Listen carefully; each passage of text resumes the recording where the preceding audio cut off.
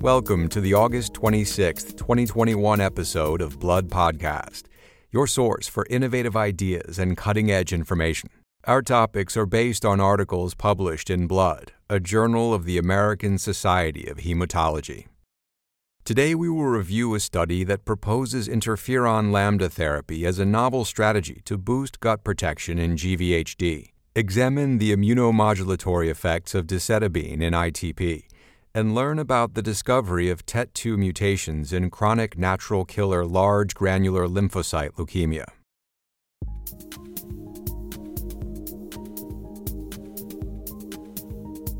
Our first topic is a study entitled Interferon Lambda Therapy Prevents Severe Gastrointestinal Graft versus Host Disease by Andrea Hendon from the QIMR Berghofer Medical Research Institute in Brisbane, Australia, and colleagues.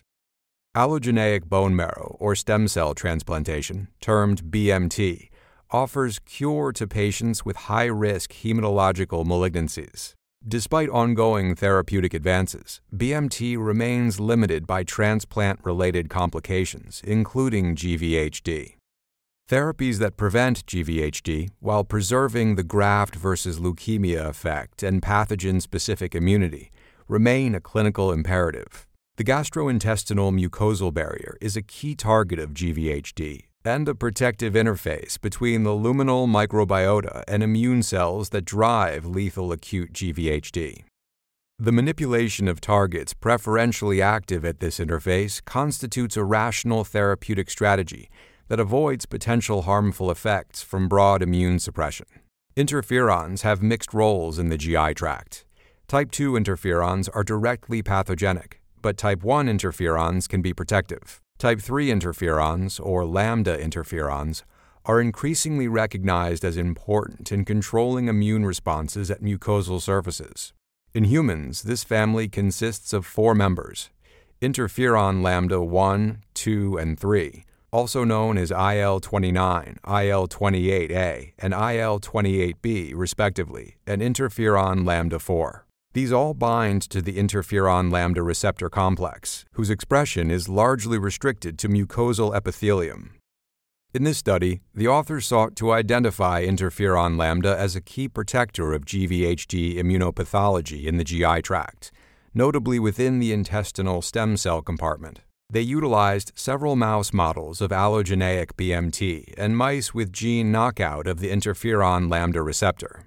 These knockout mice displayed exaggerated gut GVHD and mortality following BMT that was independent of Paneth cells and alterations to microbiome. Additional experiments show that interferon lambda receptors signaling in recipient intestinal stem cells and natural killer cells was important for protection from GVHD. In vitro growth of intestinal organoids lacking the interferon lambda receptor was significantly impaired, implicating interferon lambda in maintenance and proliferation of GI epithelia and intestinal stem cells. Interferon lambda receptor signaling was also shown to promote survival of natural killer cells following irradiation for BMT.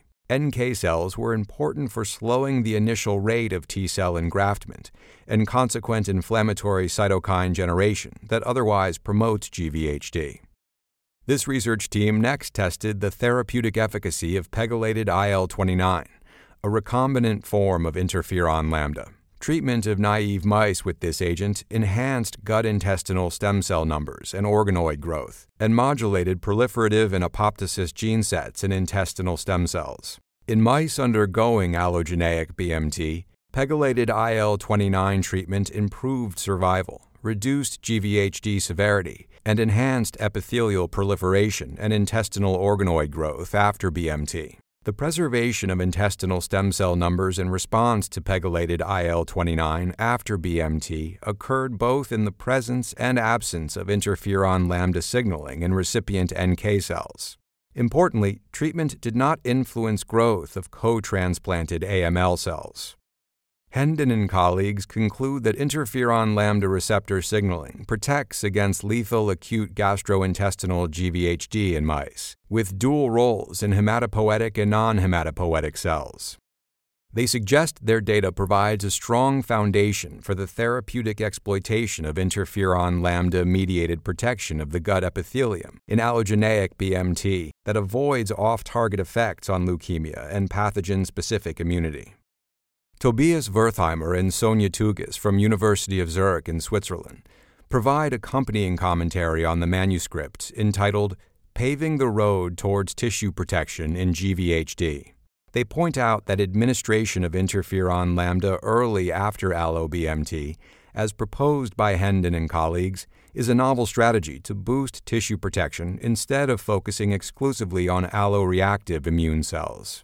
They concur the study provides compelling evidence that interferon lambda limits intestinal stem cell loss to preserve mucosal barrier function in GVHD. Additionally, results show that treatment with interferon lambda does not impair beneficial alloreactive immune responses mediating graft versus leukemia. Wertheimer and Tugis further note that use of interferon lambda for acute GVHD appears to be easily translatable to clinical application since a pegylated form of interferon lambda is already being used in a Phase 3 clinical trial for hepatitis C infection. They conclude that, collectively, the study addresses the unmet challenge of tissue protection and repair in patients undergoing allo-BMT. Additionally, the findings may impact other disorders with GI mucosal tissue damage.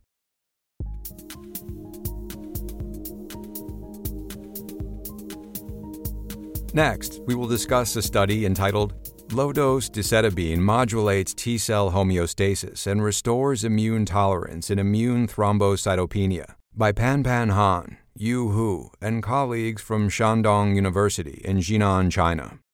Immune thrombocytopenia, or ITP, is an acquired autoimmune disease characterized by increased platelet destruction and impaired platelet production. Loss of immune tolerance is pivotal to the pathogenesis of ITP. CD4 positive, CD25 positive, FOXP3 positive regulatory T cells, or Treg cells, play an essential role in the maintenance of self-tolerance. Their quantity and function are impaired in ITP patients, which contributes to the excessive proliferation and activation of CD4-positive helper T cells, specifically Th1 and Th17 cells. This imbalance of CD4-positive helper T cells is further evidenced in the development of ITP, along with the unrestricted activation of CD8-positive cytotoxic T cells and the production of antiplatelet autoantibodies.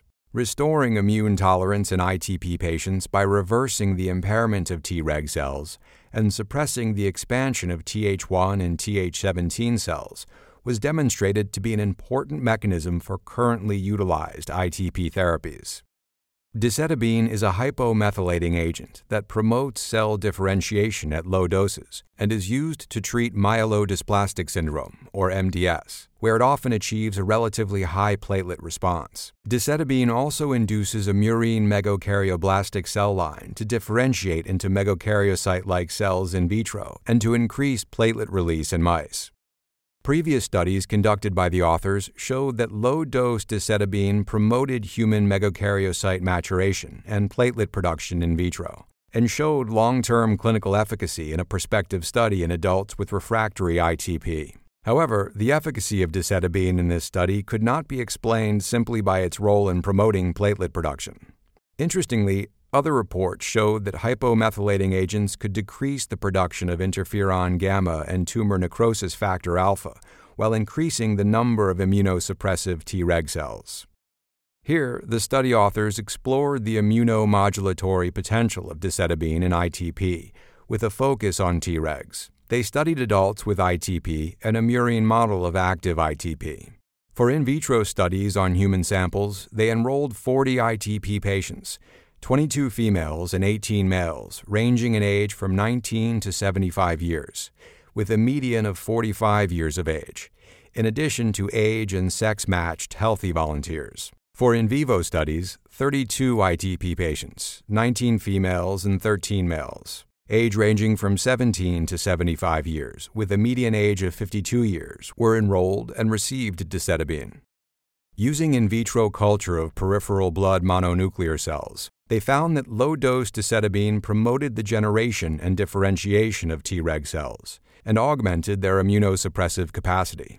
For ITP patients who received low-dose decitabine, the quantity and function of Treg cells were substantially improved, whereas Th1 and Th17 cells were suppressed compared to pretreatment levels.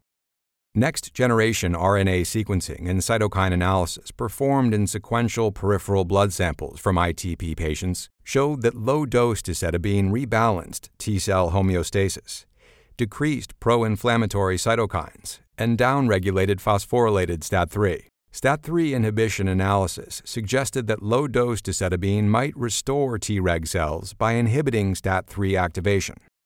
To establish a mouse model of active ITP, splenocytes from CD61 knockout mice, immunized with CD61-positive platelets, were transferred into severe combined immunodeficient mouse recipients. Low-dose decitabine alleviated thrombocytopenia in mice with active ITP, accompanied by an increase in splenic Treg cells and reduction of Th1 and Th17 cells. Moreover, Treg deletion and depletion offset the effect of decitabine in restoring CD4-positive T-cell subpopulations in ITP mice. In summary, low-dose decitabine increased the production of Treg cells and enhanced their immunosuppressive function in ITP in vitro and in vivo to rebalance CD4-positive T-cell subsets. The study data suggest that the immunomodulatory effect of decitabine provided one possible mechanistic explanation for the sustained response achieved by low-dose decitabine in adult ITP patients. In their commentary, John Semple from Lund University in Sweden and Rick Kapoor from Sanguine Research in Amsterdam, the Netherlands, contend the study provides important insights into the mechanism of low-dose decitabine in ITP. Hahn and colleagues demonstrate that low-dose decitabine restores immune tolerance in ITP by reversing Treg impairment through inhibition of STAT3 and by suppressing Th1 and Th17 cells. Further research is needed to validate the findings, including clinical trials, to establish the value of low-dose decitabine in the treatment of ITP.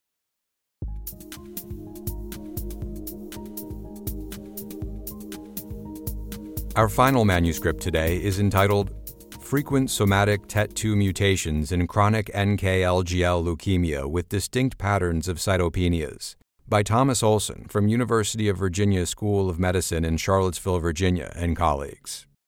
Chronic natural killer large granular lymphocyte leukemia, or NK-LGL, also referred to as lymphoproliferative disorder of NK cells, is a rare disorder defined by prolonged expansion of clonal NK cells.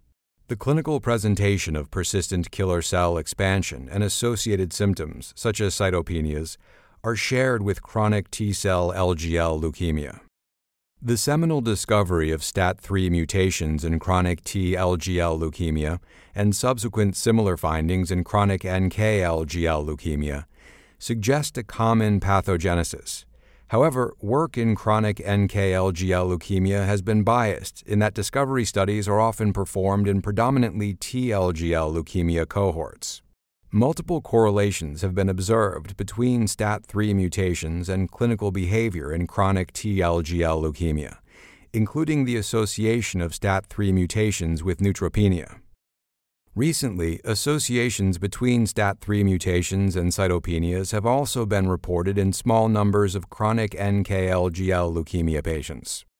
Here, the authors report results from a chronic NK-LGL mutation discovery cohort and clinical correlations from 57 patients, a number that exceeds the combined patient numbers of the prior, smaller studies. This retrospective study was conducted under protocols from the LGL Leukemia Registry at University of Virginia, and patients enrolled met one or more criteria for a diagnosis of NK-LGL leukemia. The team initially performed whole genome sequencing of peripheral blood mononuclear cells and saliva of 7 index patients. Focusing on the most relevant candidate genes, they validated and extended their findings by targeted resequencing in 51 additional samples. PI3 kinase pathway gene mutations and TNF-AIP3 mutations were seen in 5% and 10% of patients, respectively. However, TET2 was exceptional in that mutations were present in 15 of 58, or 28% of patient samples, with evidence that TET2 mutations can be dominant and exclusive to the NK compartment. Reduced representation by sulfite sequencing demonstrated nearly 5 times more differentially methylated regions in TET2 mutated samples than those without TET2 mutations, demonstrating a consequence of dysfunctional TET2. Hypermethylation of the promoters of TET2 and PTPRD, a negative regulator of STAT3, was found in additional cohort samples, largely confined to the TET2 mutant group. Mutations in STAT3 were observed in 19 of 58, or 33% of patient samples, 7 of which had concurrent TET2 mutations. The authors also examined the clinical correlations of these genetic lesions. Thrombocytopenia and resistance to immunosuppressive agents were uniquely observed in those patients with only a TET2 mutation. Patients with STAT3 mutations, including those with TET2 co-mutation, had lower hematocrit, hemoglobin, and absolute neutrophil count compared to STAT3 wild-type patients.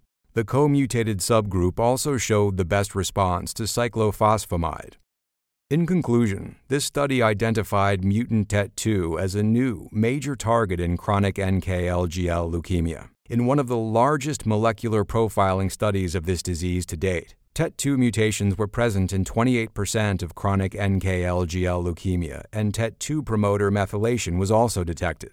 TET2 and STAT3, mutated singly or co-mutated, were associated with distinct patterns of cytopenias, as well as response to immunosuppressives. Olson and colleagues noted that while treatment indications and response to therapy were evaluated rigorously, these intriguing findings should be considered preliminary until validated in prospective studies. Marco Herrling and Linus von Schaffe from University of Cologne in Germany further suggest the report contributes important new insights into the molecular landscape of NK-LGL leukemia. A frequent occurrence of defective TET2 variants was independently reported very recently in another large study of NK-LGL leukemia by Pastoret et al., also published in Blood, which found these variants in 34% of patients. Herrling and von Schaffe note that Olson and colleagues additionally provided the first glimpse into the functional relevance of defective TET2. The altered global and STAT regulator-associated methylation among NK-LGL leukemias, especially in TET2 mutated patients, implicate dysfunctional TET2 as a primer of reprogrammed gene expression. This may provide a rationale for epigenetic or gene-specific targeting as therapeutic approaches. Fittingly, demethylating agents and HDAC inhibition have shown promising results in the first in vitro studies. Future studies are needed to evaluate if assessing TET2 mutation status can be incorporated into the clinical decision-making process, and if the presence of such mutations justifies specific treatment strategies. For a list of additional authors, as well as more detailed articles and commentaries on which this podcast is based, please go to www.bloodjournal.org. Be sure to join us next week for another episode of Blood Podcasts. Thank you for listening.